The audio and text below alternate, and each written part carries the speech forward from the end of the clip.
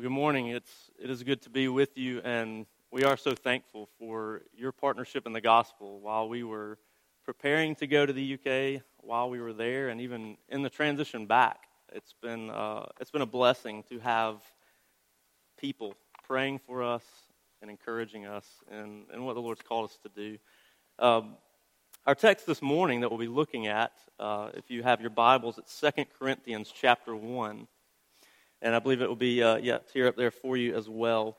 As you're turning there, though, I've spent a lot of time in this letter recently, and I find that maybe in this letter more than any of Paul's other letters, he's bearing his heart. I mean, he certainly does that in a lot of places, but here he is, in a sense, sharing his own story. Stories have power, don't they? We love stories. We love to watch good movies. We love to read really good books. And the stories, they have power in our lives. One of my favorite things that we did when I was growing up was going to Thanksgiving dinner at my grandma and peepaw's house. And they lived in Georgia for a lot of that time. And so a lot of us were coming from out of state. We'd usually have to spend the night. But after sort of everybody got there and the dust settled and we'd had dinner and cleaned up, we'd go out probably on the back porch or something like that, and you could be sure that somebody was going to start telling some family stories. You could probably identify with that, right? You've probably done this too. One of my favorites, most of the stories were about my gramps, my great-granddad. He did some funny stuff. He once was working on the weed eater, and he'd taken the bottom cap off to restring it. And he set it over to the side, did the work, reached over to get it and put it back on, and just wouldn't quite go on there right. And he kept wrestling with it and hitting it and beating on it, getting frustrated, and then he turned it over and realized he'd had an ashtray in his hand. That was one we always told. And everyone knew it. And it signaled community. It signaled family. It signaled relationships that we had that shared story. And they were fun to tell. God reveals himself, in a sense, in a story. The Bible we have written for us, the story of history, is God's story. The Bible is something like 75% narrative. There's a lot of story there. They teach us. Jesus taught in parables. You also, individually, and we all have our own individual stories, our lives. Now, they're filled with good, bad, hard, and a lot of ordinary stuff. What purpose do our lives have? What purpose do our stories have? Paul helps us here in this passage in 2 Corinthians chapter 1.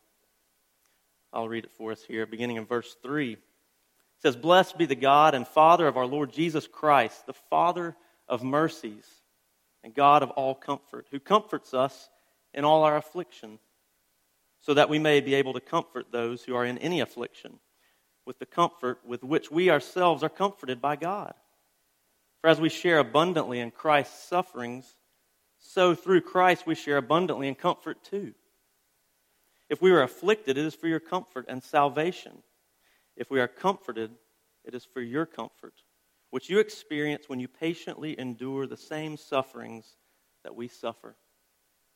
Our hope for you is unshaken, for we know that as you share in our sufferings, you will also share in our comfort. We do not want you to be ignorant, brothers, of the affliction we experienced in Asia, for we were so utterly burdened beyond our strength that we despaired of life itself. Indeed, we felt that we had received the sentence of death, but that was to make us rely not on ourselves, but on God who raises the dead. He delivered us from such a deadly peril, and he will deliver us. On him we have set our hope, that he will deliver us again. You also must help us by prayer, so that many will give thanks on our behalf for the blessing granted us through the prayers of many." This is God's word. Let's give him thanks for it. Heavenly Father, we do thank you for your word. We thank you that you have not left us to ourselves, but have made yourself known to us. Lord, we know that your word is living and active. May it have its way in our hearts this morning. May we submit our hearts and our lives to you this morning as you speak to us through your word. We give you thanks in Jesus' name. Amen.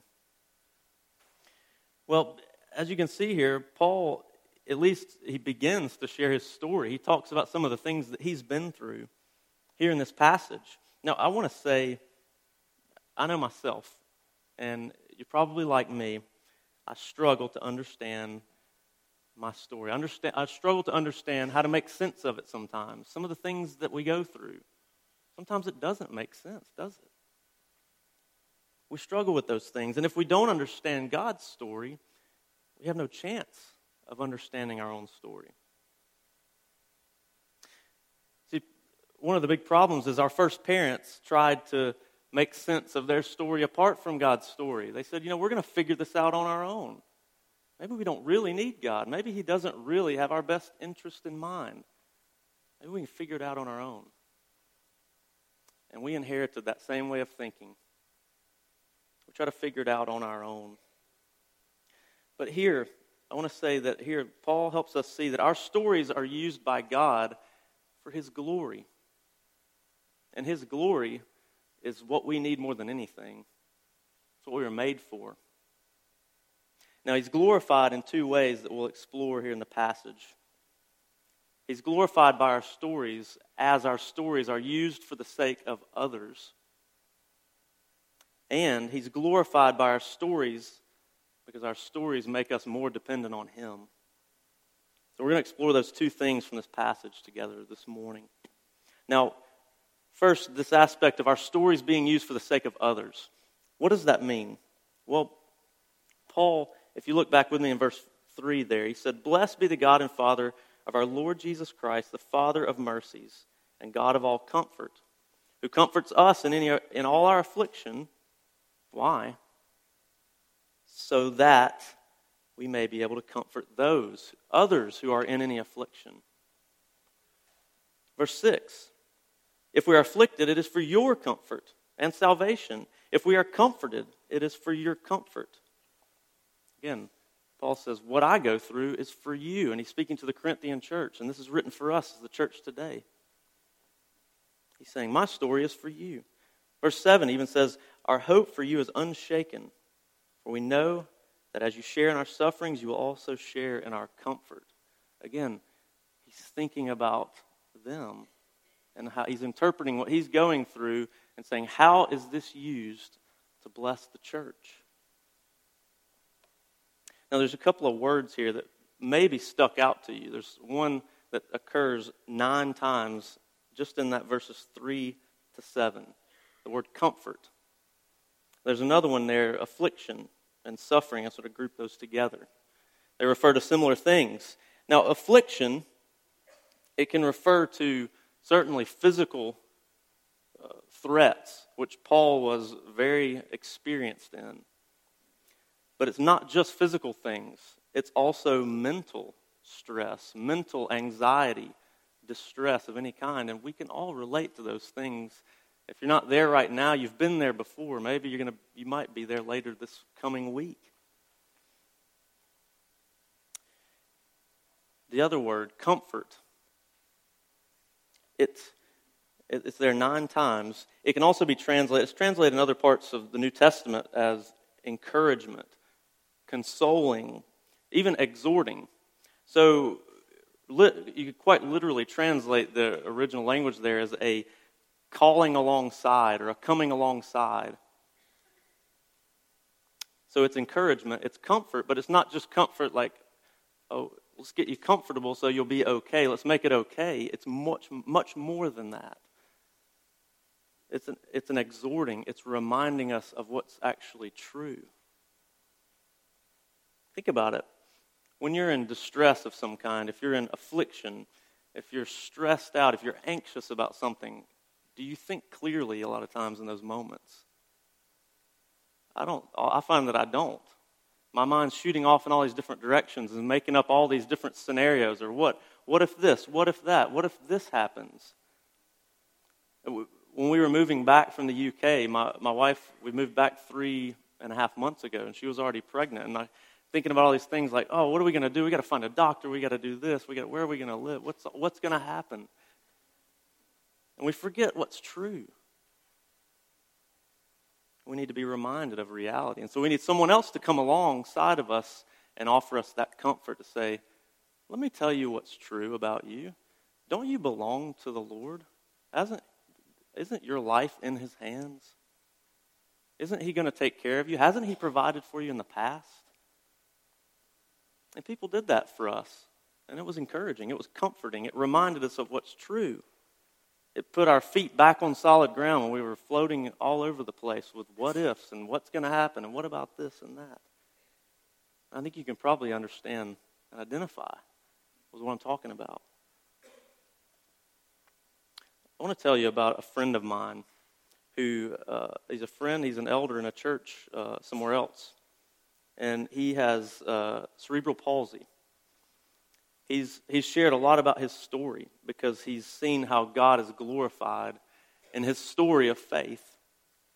And he's told me, I've spent a lot of time with him just talking. He said, if I'd been born just 5 or 10 years later, the medical advances were in such a way that I perhaps would not have even been born with cerebral palsy. But he follows that up and says, but God blessed me with it. And I'm like, what do you mean? How is that?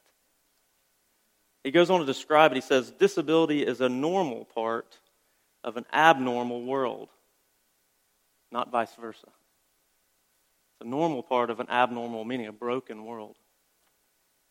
He says, disability is simply a more visible occurrence of the brokenness we all suffer. It's a part of the common human experience. This is the part that brings me great comfort and encouragement when I hear his faith. He told me, he said, I believe God has used my disability in ways to help me know Him that I might not have known otherwise. When you have cerebral palsy and you read Paul say, I will boast in my weakness, or Job say, though he slay me, yet I will trust Him. There's a richness of understanding revealed that even angels cannot know. Those are my friends. That's his words. I'm encouraged by his story and his willingness to share it and his faith in that. And we go through all kinds of things. There's things in your stories that maybe someone sitting next to you doesn't know, or someone sitting next to you have no idea perhaps what they've gone through.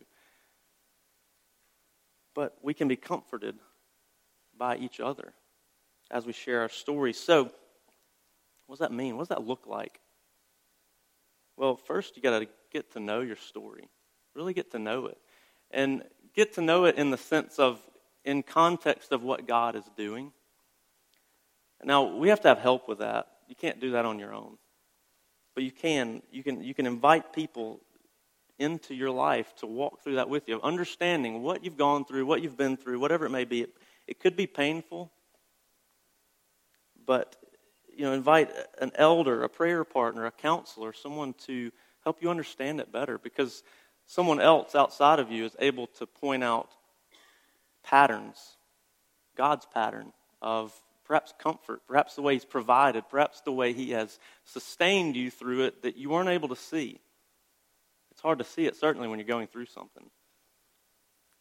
But others, the church, the body of Christ, we need each other for that reason. So be willing to explore your story and get to know it and look for God's hand in it. Don't ignore your story. Don't ignore it. Because God wants to use it to bless and comfort others. And so not only get to know it, but be willing to share it.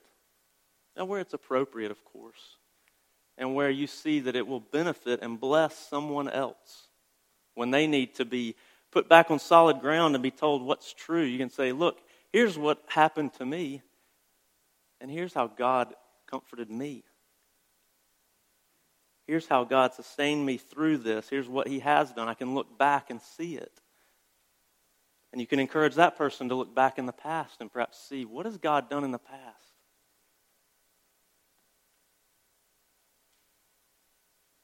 Don't withhold your story. It's a means of comfort to those sitting around you here today, other believers, people you know, even non-Christians. maybe especially so. They need to hear this comfort too, don't they? There's a broken, hurting world out there that's trying to ignore the hurting. And they need to know that there's a God who is a God of all comfort. So our God receives glory through our stories as they're used for the sake of others. God also uses our story to make us more dependent on Him. Look at verse 8 with me. Paul says, "For we do not want you to be ignorant, brothers, of the affliction we experienced in Asia. We were so utterly burdened beyond our strength that we despaired of life itself." Think about that for a minute. Just think about where Paul was at. What was he feeling? I mean, that's a pretty tough place to be, to think about your strength is stripped away from you in such a way that you're despairing of life itself. That seems like something, well, if I feel that, can I actually say that? Is that something I should admit?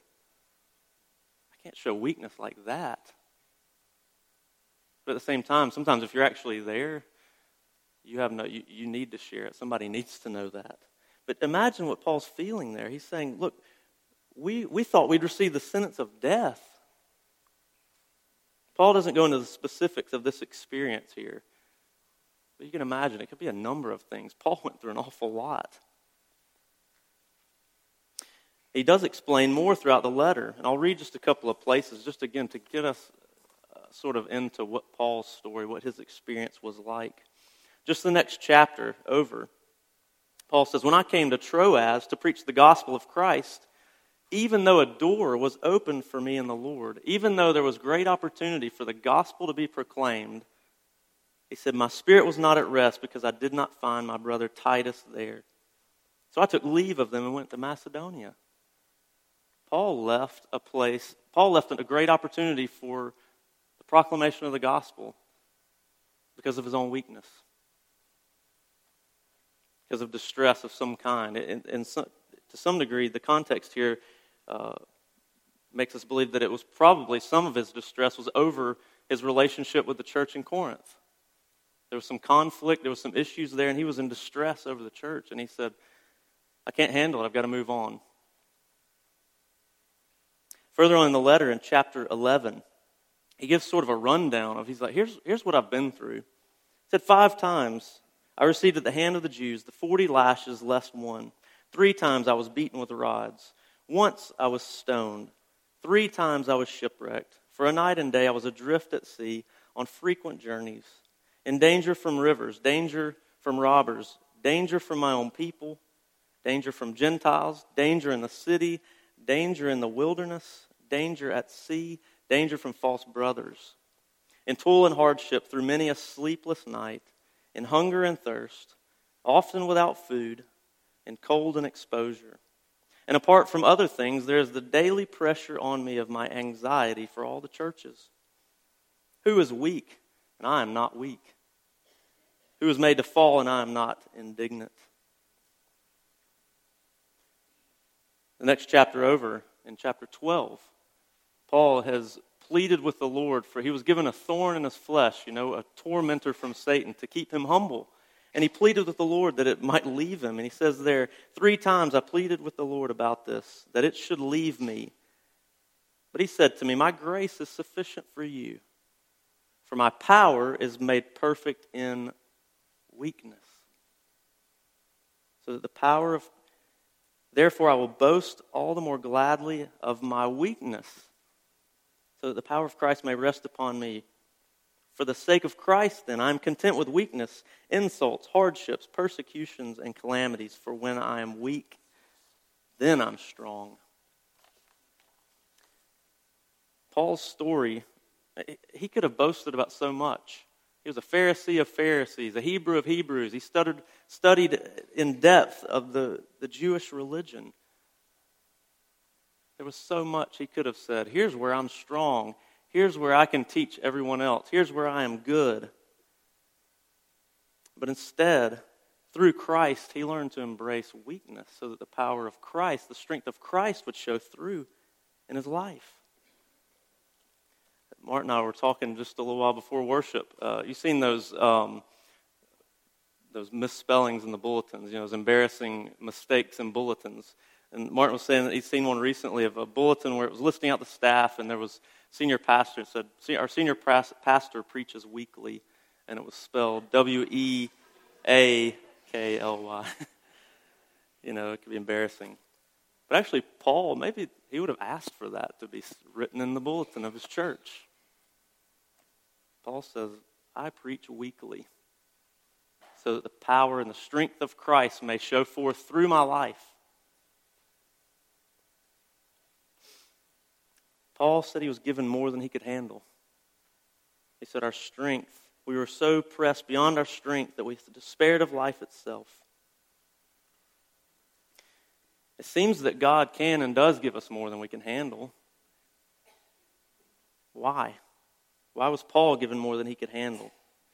Look in verse 9.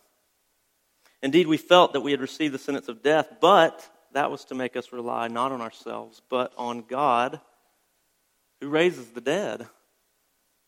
Paul's hope in God was, hey, this strength of his goes beyond death itself. I could be killed, but I'm relying on the Lord who raises the dead, who has raised the dead. And he goes on there in verse 10. I think about times where I'm under stress, anxiety, I'm worried about something, any kind of affliction. We can get boxed in, can't we? Sort of walled in, where the wall's set up behind you, and you are unable to look back at what God has done in the past. You get sort of walled off from what God has done. You forget. The wall comes down in front too, and you forget to look ahead at what God has promised that He will do and said He will do. And on the side too, you just sort of get isolated off. You can't see anything around you, what God is at work doing. You know what I'm talking about. You just sort of you feel isolated and boxed in when you're going through something hard. But Paul here, in verse 10, he sort of knocks these walls down, reminds himself of what's true. He said, He delivered us, past tense, from such a deadly peril, and He will deliver us presently from whatever I'm going through now.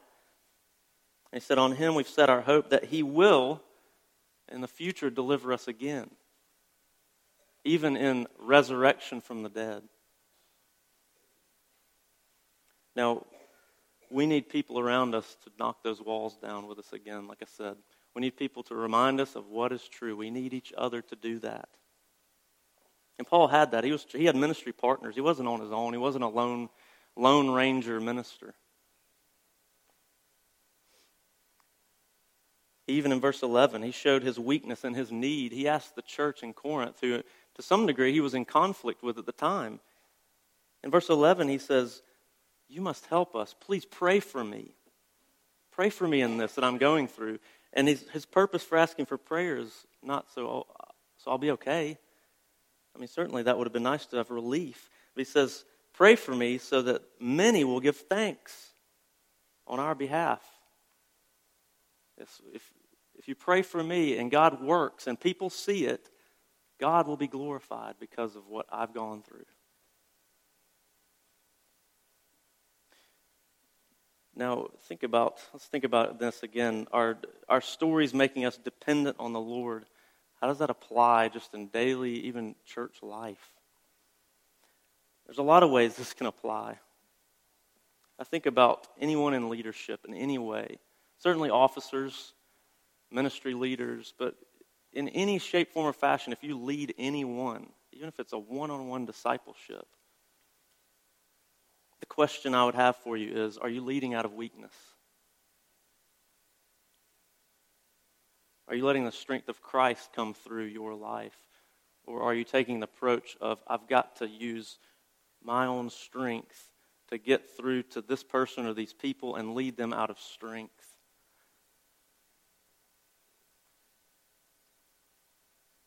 It's easy to say, hey, lead out of your weakness, but it's really hard to apply that, isn't it?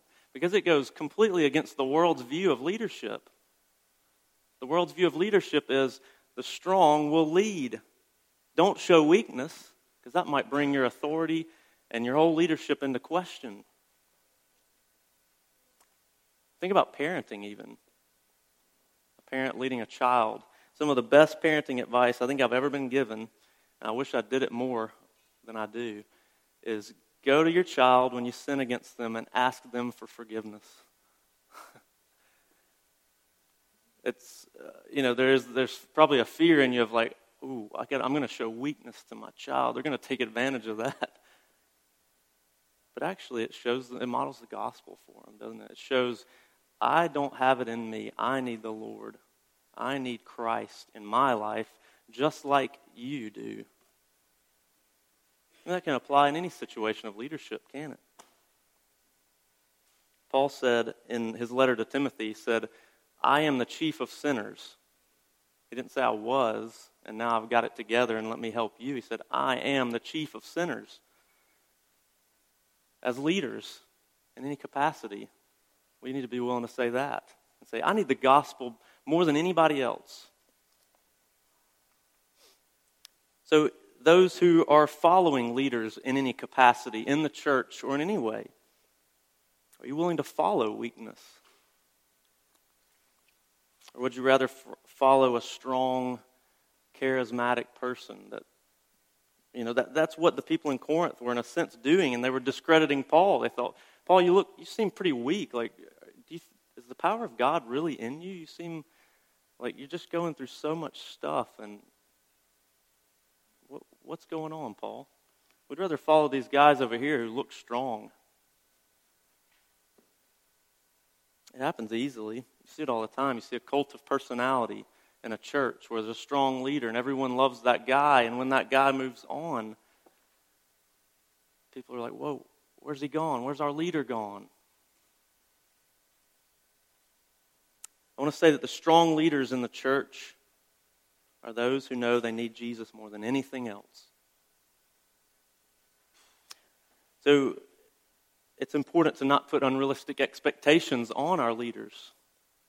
In seminary, one of my professors, one day in a class, had us all stand up. He did it for everyone every year. He said, I want you all to stand up and quote John the Baptist and say, I am not the Christ. Because the temptation is to go out and lead a church and try to be the Christ for the congregation. A leader's job is to say, don't look at me, look to Jesus. He's who you need. And I would say encourage your leaders. Pray for them and let them know that you are. Now, just as we're wrapping this up, the question could come up, how does Christ's strength actually show through my weakness? How does that actually happen? Look at verse 5. It says, for as we share abundantly in Christ's sufferings, so through Christ we share abundantly in comfort too. There is what we refer to as our union with Christ. It's basically that you are bound to Christ. Your life is wrapped up in Christ and who He is. You belong to Him. In a sense, we are the bride of Christ. You could think about it in terms of a marriage. So it's not this sort of like feel-goodism, like, oh, Christ's strength will show through your weakness. It'll all work out and it'll be fine. And, there's an actual real union that your life and your story has to Christ and His story. The title of the sermon was Our Story in the Context of God's Grand Story. So your story, the things you've gone through, are not in isolation. They're not haphazard. Everything matters. Everything has purpose. Romans 8:17 says, if we are children of God, then we're heirs. Heirs of God and fellow heirs with Christ, provided we suffer with Him in order that we may also be glorified with Him. We are co-heirs with Christ. We co-suffer with Him, and we are co-glorified with Him. Our story is united to Christ's story. His strength becomes our strength. His perfect righteous life is credited to us. His death becomes our death. That is how Christ's strength shows through our weakness. Jesus is at the center of God's grand story. I was talking with a good friend of mine the other day, and we were just talking about how life can sometimes be discouraging, and how we tend to want to see God do something extraordinary in our lives. In a sense, we feel like we're waiting for God to do something amazing, something awesome. And we keep waiting. And my friend pointed out the fact, he said, all the while we're doing that, a lot of times we're missing out on the daily, ordinary, mundane parts of our lives where God is actually at work. Even the hard stuff. Even the hard stuff. He brings comfort. And He's shaping our story. And our story is not for us. It's for the sake of others. And it's only for us in the sense of it makes us more dependent on Christ. An unsubmissive heart will, in futility, try to make sense of its own story. An unsubmissive heart will separate itself from God and say, look, I can figure this out on my own. I'll figure it out. I'll get it done. And you're left by yourself.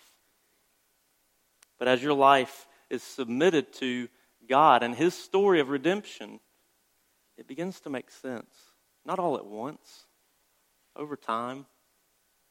As you understand more about who He is, as you engage with the body of Christ, it begins to make sense.